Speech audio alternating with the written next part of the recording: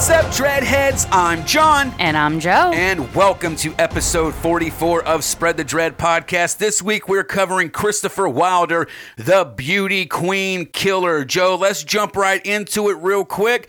Got a couple of shout outs this week. Want to give a shout out to a 5-star super spreader. Miss Lisa from Belgium gave us a 5-star review on, I believe it was Spotify, sent in her screenshot. And by the way, Lisa, if you're listening to this, and I hope you are, considering you left a review, I don't know if you edited your IG messages or in a drunken fit I did, but I need that address again so we can send those stickers to Belgium for you, like we promised. So make sure you shoot that back over on the IG so we can take care of you. If you want to get some free stickers like Lisa, don't forget to leave us a 5-star review on Apple or on Spotify. Then take a screenshot of it and either send it to us on our Facebook, our IG, or spreadthedreadpodcast@gmail.com, and we'll give you some free 5-star super spreader Spread the Dread podcast stickers. And the last shout out this week is actually going to go to a Malin Leon. Now, Malin was doing the Lord's work, and was actually promoting us in some other podcast thread. Now, I'm not encouraging anyone to do that, but I don't know what all was going on in that thread. Seemed like a pretty big thread going on, and she was giving everyone a shout out, or she was shouting us out to everybody in there. And the way she phrased it was, "Hey, you should check these guys out too if you're not easily offended." And Malin, that's the perfect way to do that. Yeah, thank you. That was perfect. Yep, and I think that's just as good as a 5-star review. So hit us up on IG and with an address, and we'll send you some stickers out so you can keep spreading that dread. Before we launch into it, Joe, like we always do, where is the most dreadful spot on the internet? Spreadthedreadpodcast.com. What are they going to find there, Joe? Fucking everything. Exactly. You're going to find links to all of the podcast platforms that we are on. There's a podcast player built into the website. Links to our YouTube and BitChute, which you definitely want to get on there. Subscribe, ring the notification bell, give thumbs up and comments, because we put all of our podcast audio up there, but that's also the home of our Fright Flick Fuck, Marry, Kill series.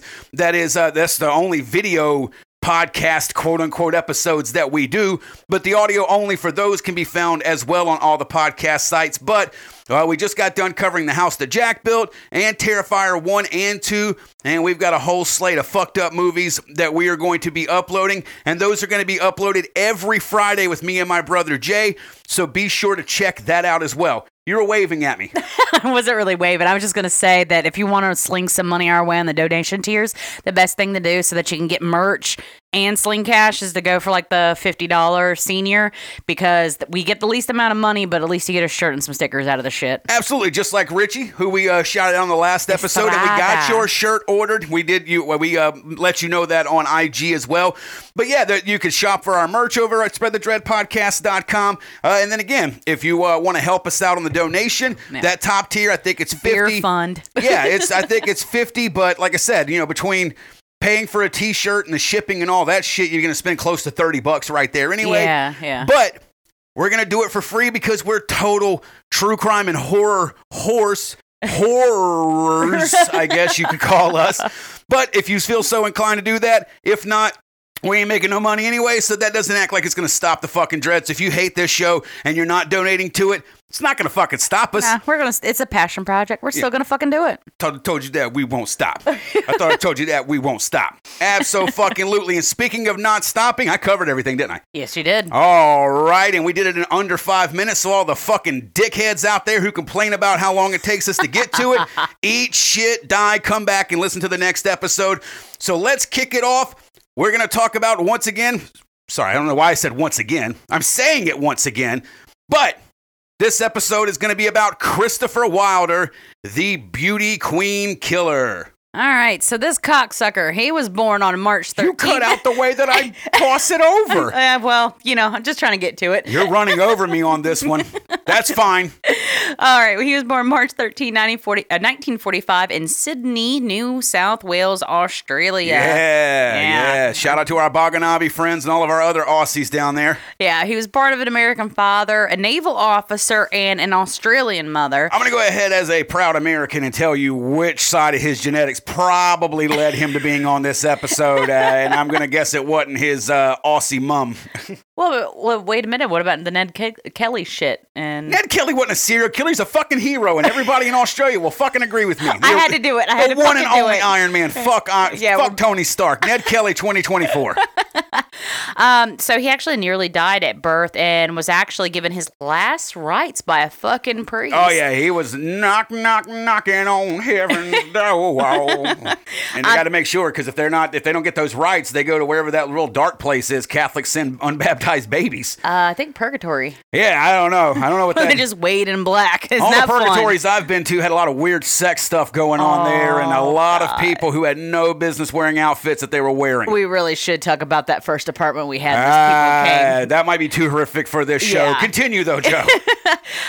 So he did recover, obviously, but he was a sickly kid, and at the age of 2, he nearly drowned in a swimming pool. Once again, very weak. Yeah, God really had it out for this baby. Yeah, and then the following year, he fainted from a fit of convulsions. Like, I swear, this is like, the whole thing where we talk about, like, the fittest that actually get to live, and because of modern medicine, that's the reason so many really weak people should have died off out of the gene pool, but somehow get to live and procreate. I don't know. I mean, maybe he was a tough sumbitch. I mean, I don't know what kind of Aussie meds they were giving him down there to fucking make him live through this shit, but I mean, he came out. Well, either way, the medical, modern medicine got him to at least early adolescence. Or just his real big desire to fuck beauty queens and eventually kill them. But we'll get into that later, Joe.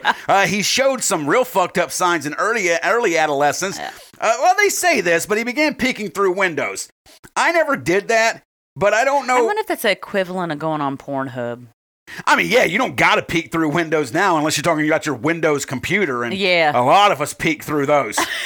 A lot of us. And a lot of y'all shouldn't be peeking on there. You're going to end up turning into Christopher Wilder. I warned you. Now, on January 4th of 1963, at the age of 17, Christopher Wilder raped a 13-year-old girl along with 2 other young men. Both of the guys denied being involved in the actual assault. Now, Wilder was sentenced to probation and claimed later in his life that he also received electroshock therapy. Ooh. Now, per Christopher Wilder's confession, or whatever he said to people, I mean, he comes in and out of the system quite a few times. So at some point when he was in court or with a psychiatrist or something, he claimed that this electroshock therapy actually gave him fantasies of himself having sex with women and electrocuting them during the process. Now, I'm going to tell you what. That's going to electrocute him, too. Yeah, but his fucking dick first. He got that fucking lightning dick, bro.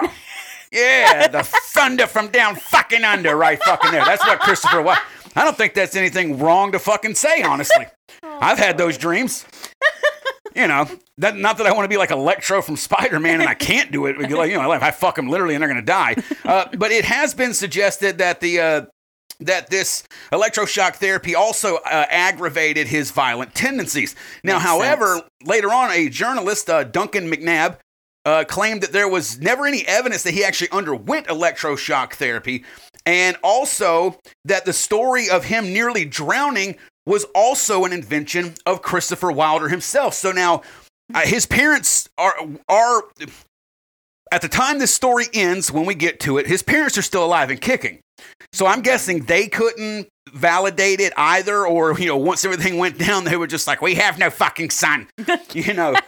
Christopher didn't even fucking drown in that pool. Or maybe they were denying, because they were fucking having shrimps on the Barbie and fucking crushing Fosters at a fucking pool, not paying attention to their fucking kid.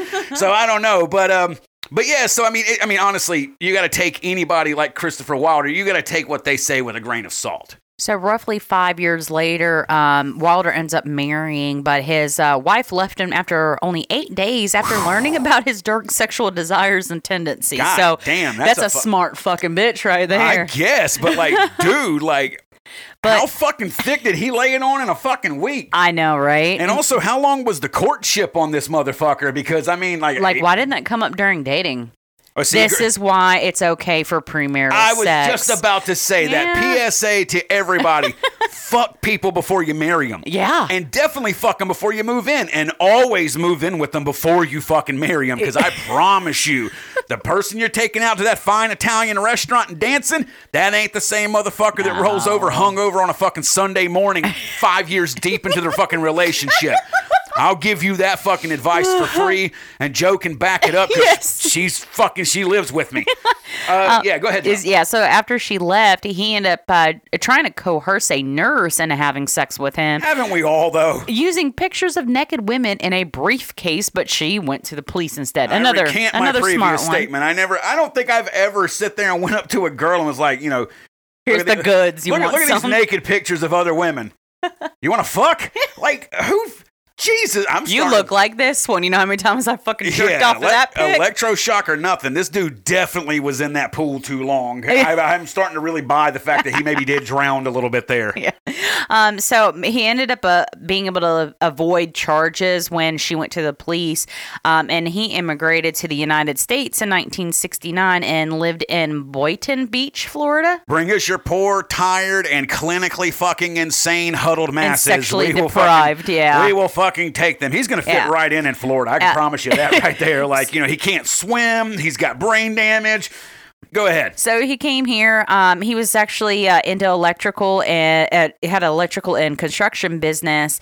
And because of the boom in Florida at that time, he actually became very financially successful in buying a large house. He began racing cars and actually developed a hobby of photography. Yeah, I wonder where that hobby came from. I know, right? His success and wealth continued to grow once he actually went into real estate. But despite his success, in 1971, Wilder was actually turned over to police when he tried to get women to pose for nude photographs. Yeah. Now, again, I don't know how. I'm guessing it would be some form of like solicitation. I would think so because pornography already existed by that point. But for money, but what age demographic I don't know. If anybody out there fucking makes porn, is there like government credentials you have to legally show? And they'd be like, hey, you asked her if she wanted to get naked, sir. If you'll look right here, I actually do have a, fucking like the SAG-AFTRA version of fucking porno fucking makers right there. And they're like, this checks out, lady. You're the one to blame. Stop wearing miniskirts. Probably better than some of the amateur tabs on some of the porn sites these days, though. Oh, my God. Those are gross. Any fucking way. He was only fined for the offense, like you said. Now, soon afterwards, he was arrested again when he tried to force, well, here we go. This might lend credence to some of the women he was trying to get naked pictures of. He was arrested again when he tried to force a high school student into having oral sex with him in a house that he was, a real estate, probably something he was selling, but it was under renovation. When he went to court, Wilder revealed that he had fantasies of himself masturbating to the image of a girl being raped.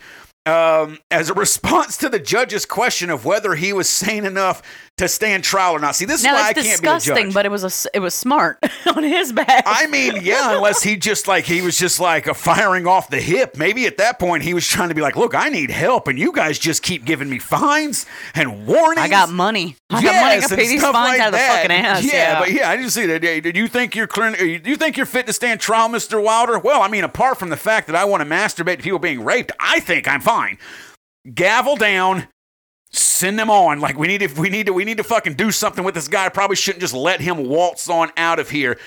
During the resulting trial, a doctor and a psychiatrist evaluated him, and they recommended supervised treatment. Duh. I don't need a fucking degree but to fucking... otherwise was fucking acquitted. That's the stupid thing. He should have been charged, and he should have also been under supervision. Just saying. Yeah, I mean, at this point. But now, again, you got to remember all the stuff prior to this took place in Australia, and it took place in the late 60s. This thing place in the early 70s. There's not going to probably be a fucking inner fucking country databases and shit like that. So when he got here, it was technically clean slate. Now, 3 years later... he's right back at it again, posing as a photographer named David Pierce, and managed to lure a schoolgirl out of a Florida shopping mall. He drugged the girl and forced her to have sex with him in his truck. When he released her, the girl turned Wilder into the police, obviously, smart girl. But he managed to plea bargain the charges down to probation with therapy, claiming to have had blackouts during the weekends. He did go see a sex therapist who believed that over time, Wilder made a lot of progress during their sessions. I hope they lost their license because, as we'll get into later, they were wrong, Those Joe. Kinsey fuckers right there. Yeah. Oh, yeah, probably. Yeah. So he ended up returning to Australia to visit his parents, and while there, he abducted 2 teenage girls from a beach. So he's just right back at it. Right. He tied them up, forced them to pose for nude pictures, bound them into subservient positions, and masturbated over them. Right. Just like he had taught about fantasizing. Yeah. I mean, technically, I guess that he raped them, but in the well, no, he didn't rape them. But he put them in the positions, like the subservient positions, basically positioning them to where they could have been raped. Yeah. So he's literally living out the exact fantasy he warned a judge that he fucking had. He just wanted to give out pearl necklaces to everybody. All right. So then he was... Sorry. Sorry. Obviously, released them. They went to the... filthy bitch. I'm not going to let that slide. I couldn't help it. I'm sorry. It was off the cuff. That's my job. No, but this is why you can't give me a black cherry white claw. She is. Joe gets raw on the fucking claw. And yeah, she's got a black cherry, so expect the humor to get dark. Yeah. Once he was arrested, Wilder was bailed out by his parents and was allowed to return to Florida until his trial, which was set to begin roughly 5 months from when he was released.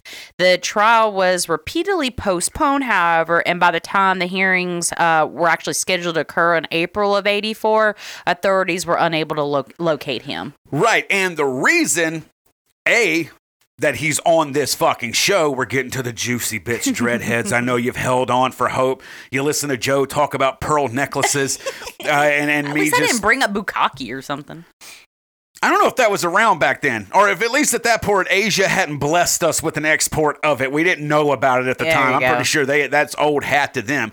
But the reason they were unable to locate Wilder in April of 1984 is because in early 1984, dreadheads, hold on to your tits, ass, taint, cock, balls, and whatever else you got down there, Wilder began a 6-week cross-country crime spree in the United States that would ultimately leave 8 female victims dead in his wake. So Rosario, Teresa Gonzalez was last seen on February 26th. Now, hold on. Before we get too much into it, we've got these broken down by areas. Yeah. And you're going to see a very erratic pattern of states where these things happen. Now, that's going to come into play later, and we'll talk about it, but we're just breaking this down. So this is kind of the stuff that was taking place in like the Florida and Georgia areas. And it started with, as Joe was saying, and back to you, Rosario Teresa Gonzalez. Okay, it was last seen on February 26, 1984 at the Miami Grand Prix, where she was paid $200 a day as a spokesmodel.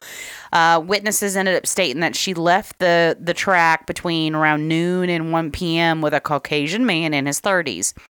And it's always a Caucasian man in his 30s. No, not always. We've proven that. Yeah, Black History Month. It's just mostly us, though. And as a white male, I gotta fucking throw those in when I can. So, and don't you think our beautiful African-American, Afro, whatever, black, wherever the fuck you're from, if you've got a lot of melanin, don't you think that we ain't ready for this upcoming fucking February, motherfuckers? We're gonna give it to you again and let you know that even though percentage-wise you beat us, y'all still a little fucked up, too. Witnesses stated she left in her car between noon and 1 with him, and her blue 1980 Oldsmobile Cutlass was found parked near DuPont Plaza. That's a classic car right there. That's a sweet car. Yeah, I think actually a close friend of mine had that, and I actually lit her fucking ashtray on fire in the back seat by not putting my butt completely out. That's the way freedom was back then, I Joe. know, there right? was no flame retardants or anything like that. You put ashtrays in the middle of a fucking seat with goddamn fabric in it. You left a fucking heater going. You dealt with it like you wanted to. That's freedom. Wilder was a race car driver who was also at the race where he raced in the IMSA GTU class in a Porsche 911. It's a Porsche 911. Oh. We can say 911 now. It's been over 20 years. It's true. It's good now. So yeah, my bad. Yeah, so Gonzalez was never seen again at that point. Now, on March 5th, Wilder's former girlfriend, Miss Florida finalist Elizabeth Ann And Miss Elizabeth Ann Kenyon, who was 23 at the time, also went missing.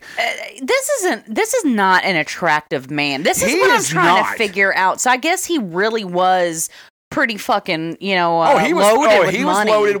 We'll get to that. Because pretty dumb girls go after guys with money for some goddamn reason. Yeah. So if you guys see a fucking dude that looks kind of fucking psychotic, but he's driving a Porsche, I don't know. Stay goddamn clear. Maybe you go for the fat, funny guy who's driving a purple S10 in high school that you didn't want to talk to. Ding, ding.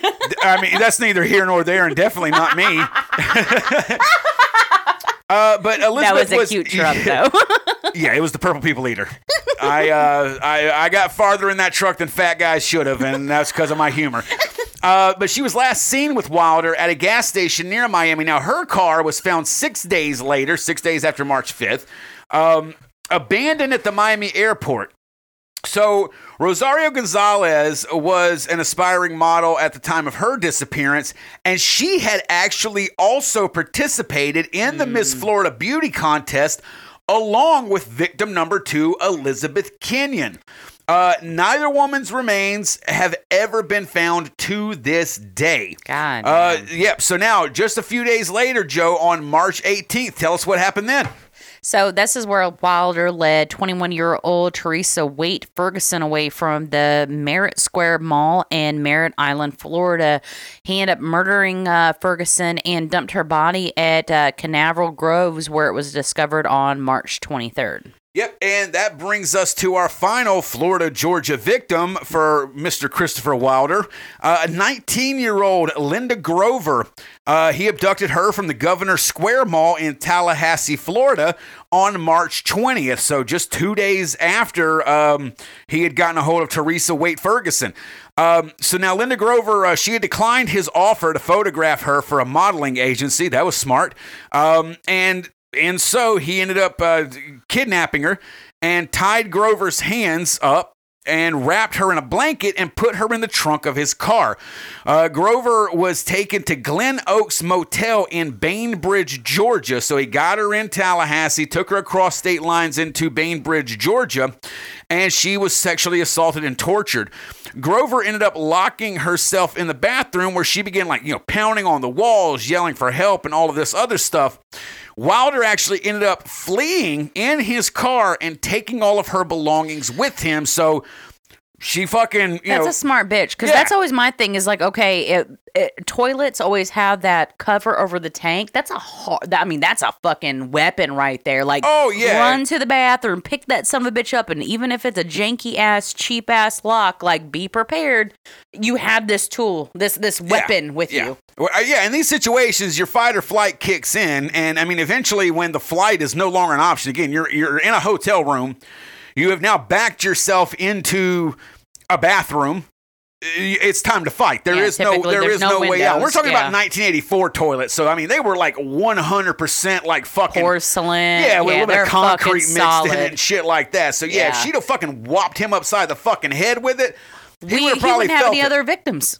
Yeah, maybe so. But at least with her doing that, she was able to survive her encounter with Christopher Wilder. So that was in Georgia, and now we're going to jump over to Texas and Kansas. Oh, yeah, he's heading out west. Yeah, so on March 21st, he ended up approaching Terry Walden, and she was a 23-year-old wife, mother, a nursing student in Beaumont, Texas, and he approached her about posing as a model. She ended up turning him down, but 2 days later, on March 23rd, he ended up kidnapping her, stabbing her to death, and fled in her rust-colored 1981 Mercury fucking Cougar. That is a sweet goddamn car. Anyways. Right? An 81 fucking rust-colored Cougar?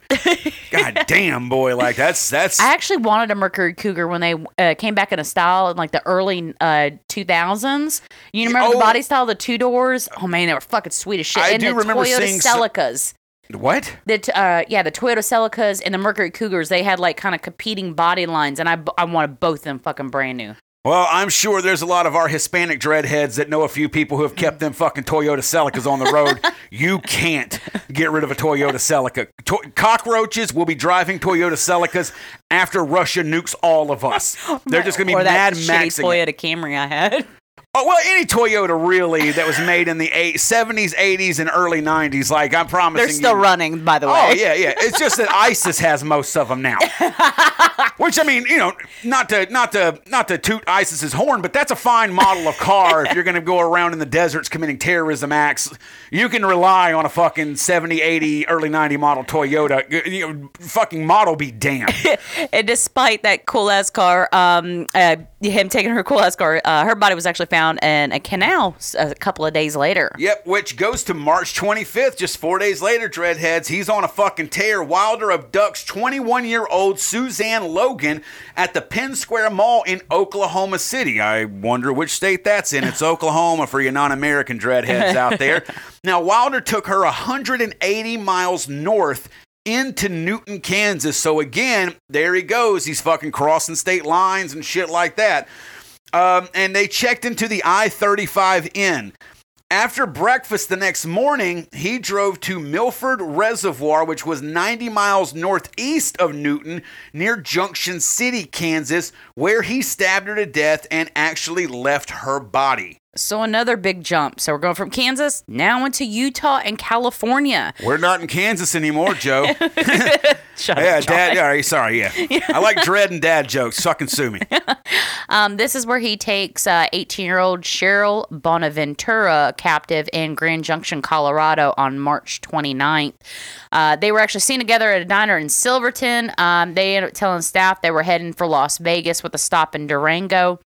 But on March 30th, they were seen at the Four Corners Monument.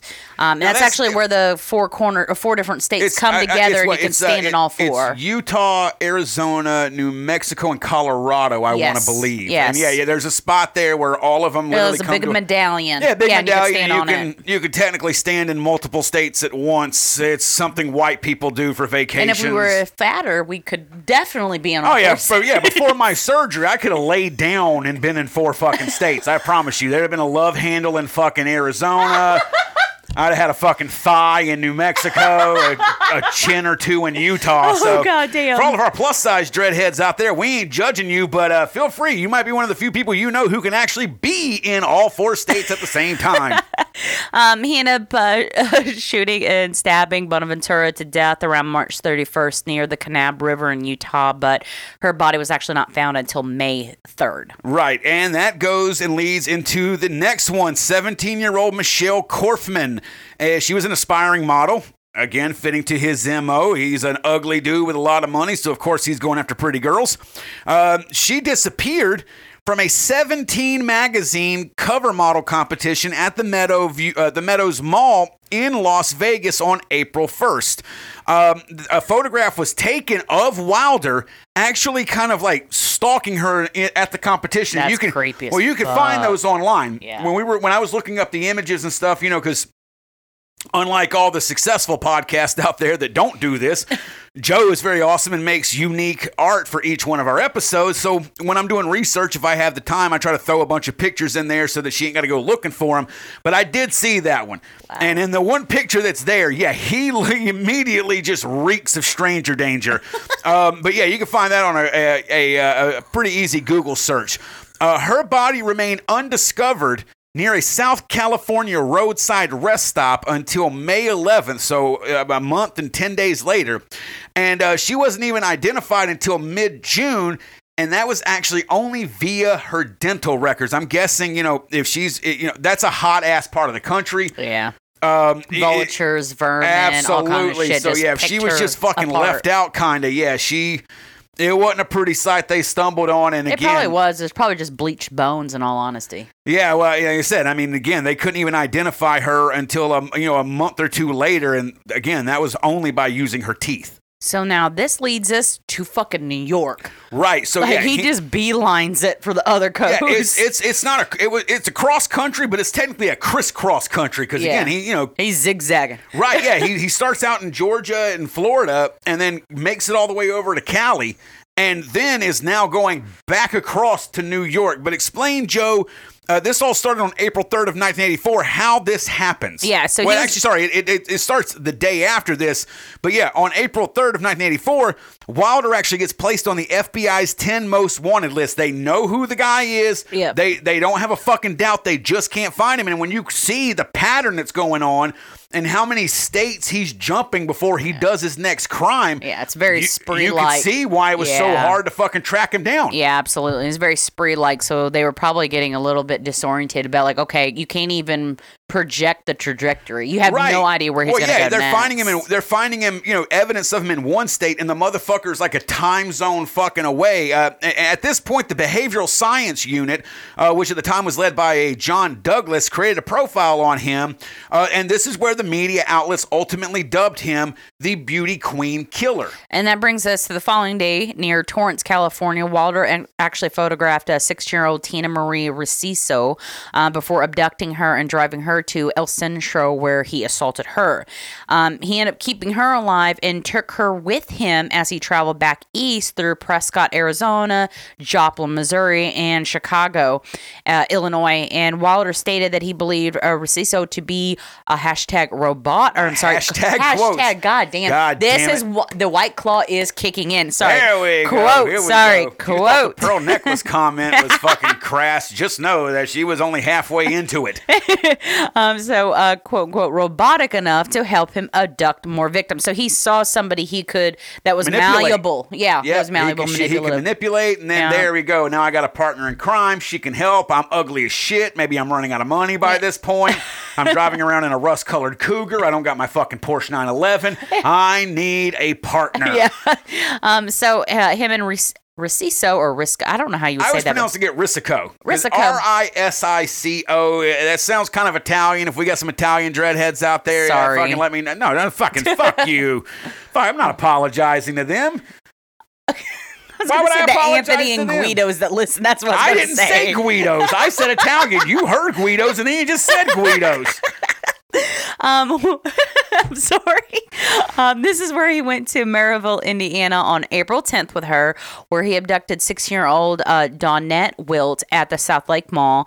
He ended up raping Wilt several times as Reciso drove to New York. Yeah, so stopping along the way in the back seat. She didn't give a shit. So she's, I would imagine, there's nothing to indicate that she probably was just going along to fucking, all right, I got to save my own skin at this point. Again, and we're also talking about a 16-year-old. Exactly. So let's go a little easy on her at this point and not be like, bitch, why didn't you fucking do something again? She's 16-year-old, and he's already assaulted her. He's already given her a taste of what he's fucking capable of. So we'll cut her a little bit of slack on that one, but yeah, he, all the way up to New York, Joe, which brings them near the city of Penn Yan. Yeah, and this is where Wilder took Wilt into the woods and attempted to suffocate her before stabbing her twice and leaving her for dead.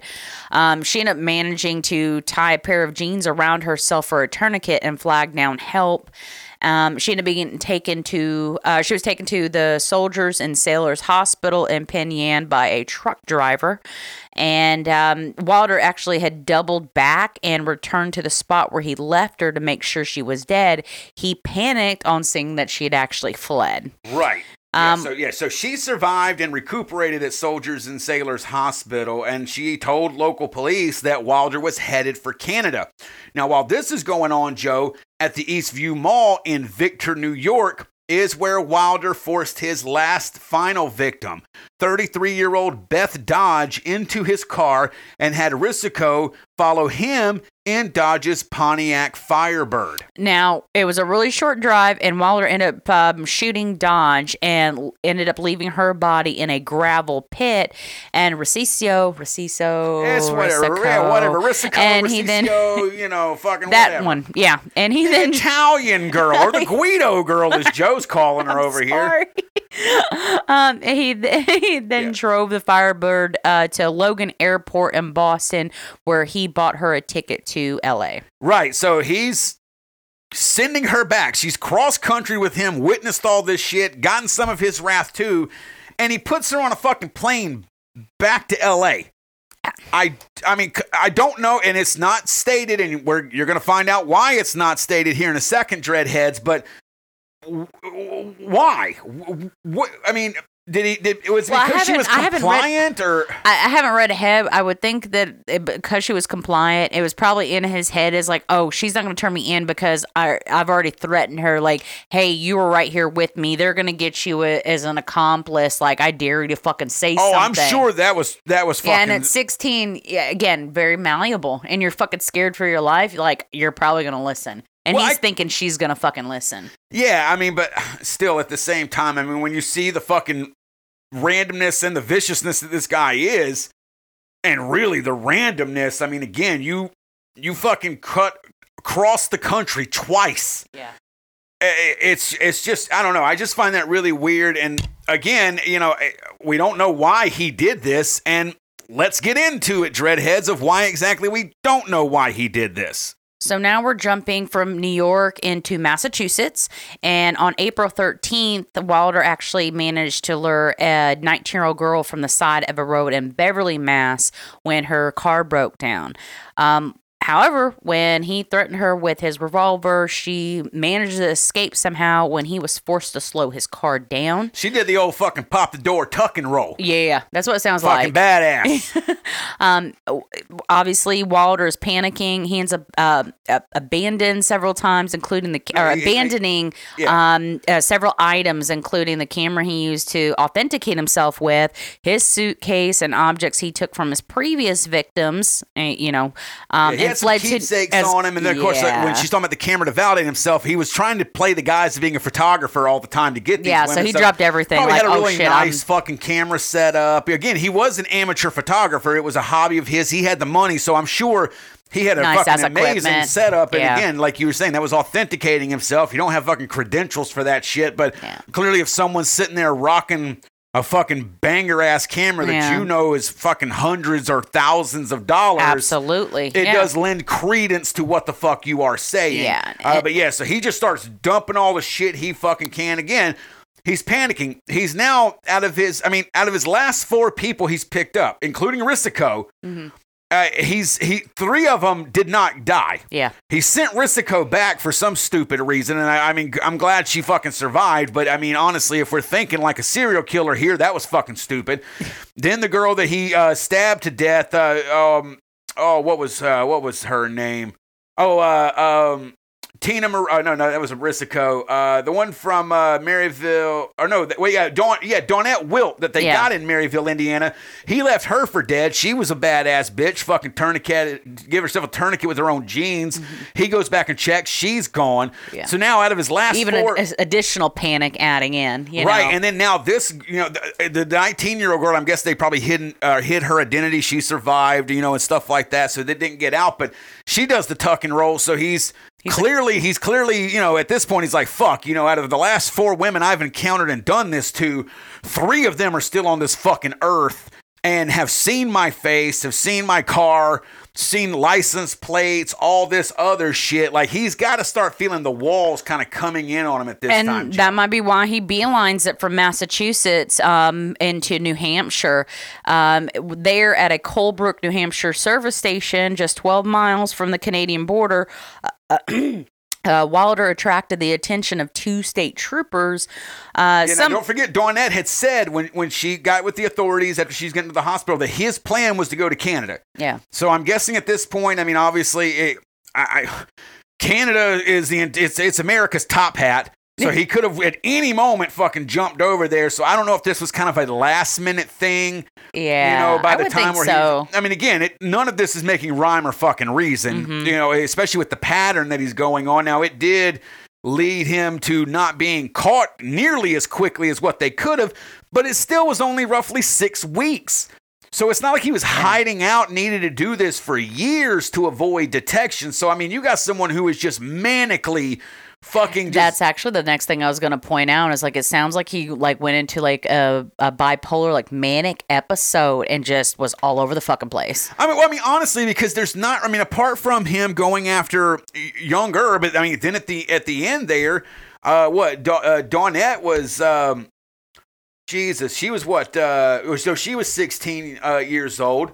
But yeah, Beth Dodge in New York, she was in her 30s. Yeah. You know, so things it's like he no MO. He just panic and spree, and it's all about just quickness, and it doesn't even seem like he's at this point really positioning himself to really be worried about beauty contest, or I don't know why he got just the beauty queen killer. Well, if some of these females because of the weren't first part two, of it. and then of course you've got young pretty girls popping up. You had Risiko, I believe, was she the one that was taken 17 magazine? Yeah.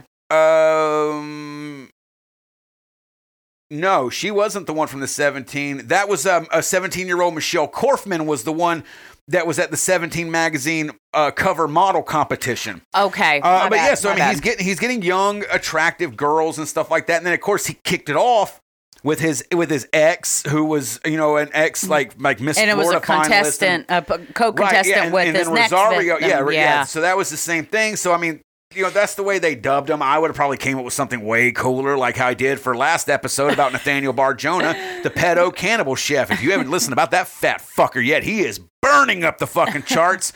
Unlike all the calories he could have burned in his fucking life instead of being a complete and total fucking piece of pig shit. I digress. But yeah, this dude is, I mean, he's all over the fucking place. It seems like his only MO is like, I want him to be hot. I'm clearly going to sexually assault them. And I never understood, and I know that by this point, if you're still fucking sticking around to our episodes, you understand here. We talk about the fucking uncomfortable. That's what we do. Just like Malin Leon fucking let everybody else know. If you can stomach them, they're good. But I never understood. And maybe it has something to do with the idea of them suffering or dying slowly. I never understood the fact of leaving a victim to die. There is so many obviously very easy ways, especially when you've already got a gun and knives on you. I mean, fuck, he they're so incapacitated there. I mean, you could have fucking suffocated them at that point. I mean, really, if you wanted to like save ammo. Or slit the fucking throat. You can fucking decapitate them. Or fucking put the gun up to their fucking eye sockets and blow them both out. They're not going to survive. And he's not the only one. Yeah. Where people, I thought they were going to die.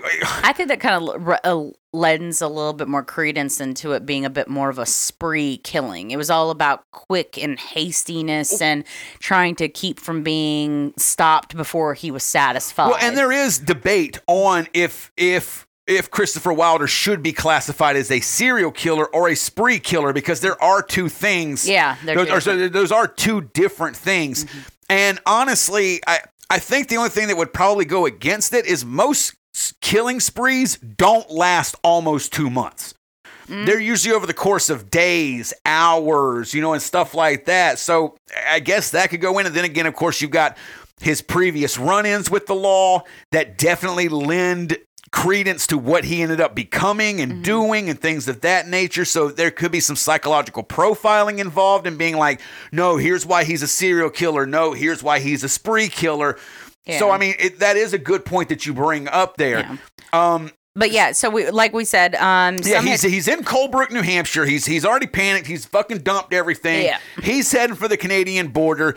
And when he's in Colebrook, New Hampshire at a gas station, he attracts the attention of 2 state troopers, Joe. Yeah, so some folks have actually stated that the troopers either recognize his car from descriptions given by the FBI, and others claim that the troopers recognize the car from recent news reports. And some have even made claims that Wilder was acting strangely enough to warrant an investigation from said troopers. Well, I mean, at this point, he's clearly panicked. He was keeping keepsakes. Yeah. Which is also something indicative of a serial killer. Yeah, but he did ditch him already. He did ditch him, but that's what I'm saying. I mean, obviously, if he's been going around for the past 6 weeks with them, with all of that evidence in the fucking vehicles, he's still in that mindset. He's also swapped vehicles a few different times. Yeah. So he's continuing to bring them with him. He's kind of at this point like, oh fuck, and so I could imagine him being. I mean, goddamn, if I had a body count on me and I knew that like 3 of the last 4 quote-unquote victims of mine that I encountered fucking survived me and have clearly seen my face, and I'm filling up my car at a fucking gas station. I'm up shit creek, right? Yeah, like, a fucking security guard would make me fucking nervous at this point, let alone 2 state troopers. Yeah. But now, so they eventually, he leaves, and they pull him over, and the troopers, Wilder gets out of the car while they're approaching. And then Wilder just frenetically dives into his car and goes for his revolver. Now, remember, he's been shooting and stabbing stuff, so he does that. Now, the troopers tackle him. They get on him. But Wilder was able to get his revolver in time, and he fired 2 shots, Joe. Yes. One of the shots struck Wilder, passed through his body, and wounded one of the troopers. The trooper's name was Leo Jellison. He had jumped actually on Wilder's back while Wilder was going for the gun. Jellison was hit in the chest, and the bullet ended up lodging in his liver.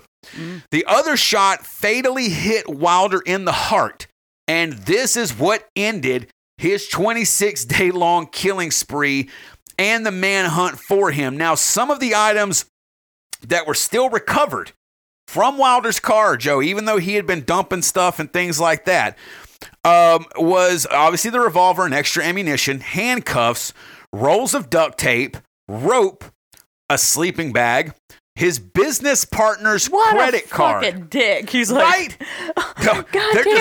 They're going to think fucking Stevie down at the fucking work site did it. Yeah. Like, what a fucking asshole, especially when you know he's fucking loaded. He's made plenty of fucking money, so that just seems like a dickhead fucking move right there. A homemade electrical cord. Don't try that at home, kids. What the fuck? But it was for him to use to torture some of his victor, and a copy of the book The Collector, which was a novel by John Foles. I haven't read it. I mean, I used to read back in the day, but now I record this podcast and try to fucking keep my family financially afloat, and I drink.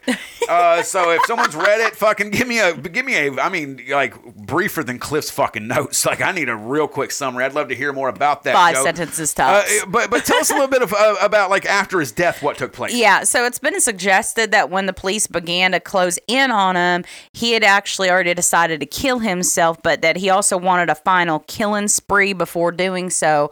But given the fact that he went to California and then New Hampshire, it seemed more likely that he was just trying to flee to Canada. He had gotten fairly close to the Mexican border, but something must have made him either decided to act, or made him decide to turn around and go back across the country. It's believed that his intent to cross into Canada is unlikely, since he didn't choose a popular place to do so. But when he died, he was 10 minutes from the border itself. Well, yeah, and I mean that's the other thing is like, I mean, he probably because Donette was the one who was like, oh, he's going to Canada, so I'm sure he was probably changing his mind. But again, or even just mentioning it and not really thinking, oh, it doesn't matter because she's gonna be dead anyways. Maybe he was just kind of spitfiring. Well, but again, like I said, Canada covers the entirety of the lower 48 United States. And when he was in California, even if he was wanting to go to a populated city to kind of be able to disappear, you've got British Columbia right up there. You've got Vancouver. Yeah. That's one of the larger, areas up there. Or maybe he thought because if he crossed the country that nobody would think that he'd be trying to go up that way. I mean, maybe it was, I don't know. Maybe he was a Toronto Blue Jays fan and wanted to fucking catch a good game or something like that. He may have, they didn't have the Raptors at the time, so I don't know. I mean, either way, intentional or not, because of his suicide, we're never going to actually know. Right, yeah. So now Christopher Wilder's remains were actually cremated in Florida, and he left a personal estate. Now, I got worth millions. I saw as low as 2, and I saw as high as 7. But without a doubt, Christopher Wilder fucking did all this, and again was using his business partner's credit card to fucking fund it while being a multi-millionaire. All right, and again, this is the mid-'80s. If you don't know much about America, being worth a few $1 million in the 80s, that was fucking damn fine good. Unless you were a cokehead. That's like being worth like 10 to 20 million now. Unless you were a cokehead and you were at least only worth half of that. I mean, well, I mean, you enjoyed your money. And I believe me, if you look at pictures of him, he looked like he had an awful cocaine habit, but there's nothing about it or anything like that. Now, in June, Joe, of 1986, a court-appointed arbitrator ruled that the after-tax balance, because of course it doesn't matter if it's a serial killer or not, the U.S. government's going to get that goddamn money before anything fucking else happens. So once the government got done taking their share of Christopher Wilder's fortune, the balance was divided among the families of his victims. So usually, Dreadheads, it would be the end of the episode because he got his comeuppance. But not on this one. No, not on this one. There's actually a possibility of other victims. Now, I will say this before you get into it. You can look online.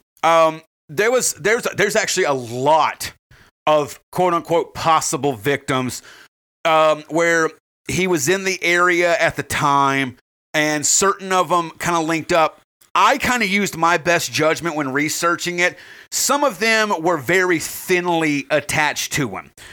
So I tried to go for the ones that did, in my opinion, have the most likely possibility, but there's still plenty of those, Joe. Look at you over there trying to play investigator. Well, no, because, I mean, again, he was another one of those where there was a lot of info on him, but between sources, some of it varied fairly decently, like with the money amount. Yeah. And again, I mean, I know nowadays, I mean, to us fucking normal fucking proletarians, fucking 2 to 7 million, you know, that's massive no matter what. But when you're talking about that to someone who's used to it, that's I mean, but that is a decent sized gap. So I don't know if he had around 7, and then with the taxes and all that other stuff. Or inconsistencies. Maybe it was 7 prior to the government getting their share. They took 5, left 2, only 2 mil for the victims. Who that knows? Is more likely. But so that's why I tried to do it with all the different sources that I saw, was trying to be like, okay, for what I knew about him, you know, I wanted the ones that had the most, to me, grounds. Some of them seemed like they were trying to attach it to him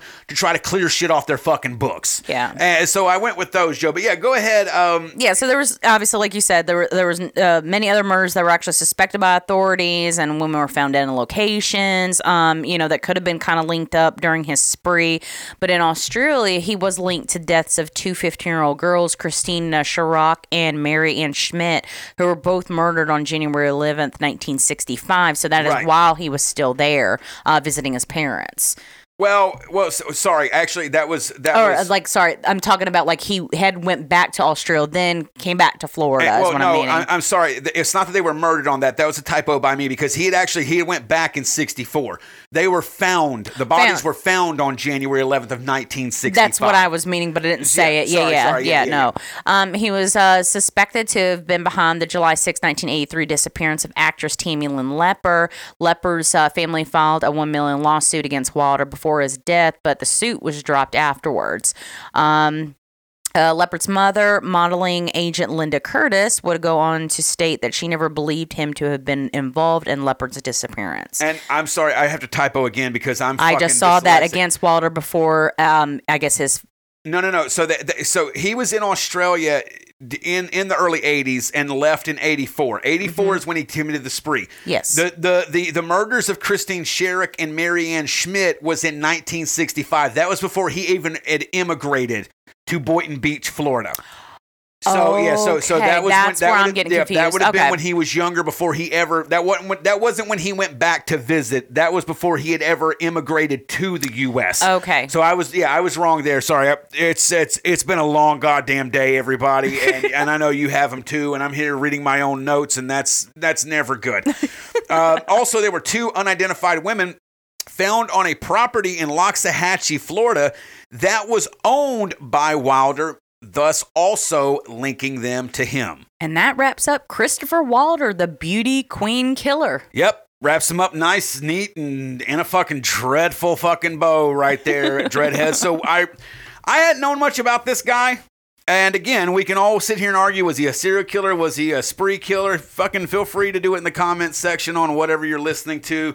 But again, that was a dude who fucking made his mark in just 6 weeks for, well, I was going to say for better or worse, but there was nothing better about it. So for the worse, but I guess, you know, we gave us something to talk about and something for you guys to listen to and hopefully enjoy. But with that, that's going to wrap up episode 44. Thank you all for spending time with us again.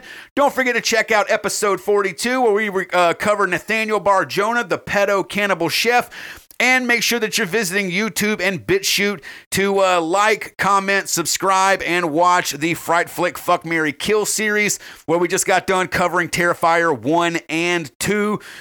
Joe, give them one more time the most dreadful website on the entirety of the internet. SpreadTheDreadPodcast.com. Absolutely. You'll find links to our podcast. There's a player right there, our merch store, donations, all of that good shit. And don't forget, when you're on YouTube and BitChute, make sure to subscribe. We should have a brand new Fright Flick Fuck, Marry, Kill up for y'all this Friday. And episode 45, we're going to be bringing back the next installment of our Tortures and Execution series. So everyone fucking hold on to whatever sexual body parts you identify and or have down there, because we're going to keep bringing that dread for you like we always do. Once again, one final shout out to Lisa from Belgium. Make sure you resend us that mailing address so we can get your 5-star super spreader sticker sent out. And again, to Malin Leon for doing her part to spread the dread on IG. Again, if you'll hit us up with your address, we'd love to send you some stickers as well. Let's do it like we always do and close by saying, I'm John. And I'm Joe. And hey, no matter where you live out there, it's fucked up. You leave the dread to us and make sure that you stay positive, stay powerful, stay proud, and no matter what you're doing while you're listening to this, get out into this fucked up world and wreck that shit. Why don't you start right now and get the fuck out of here?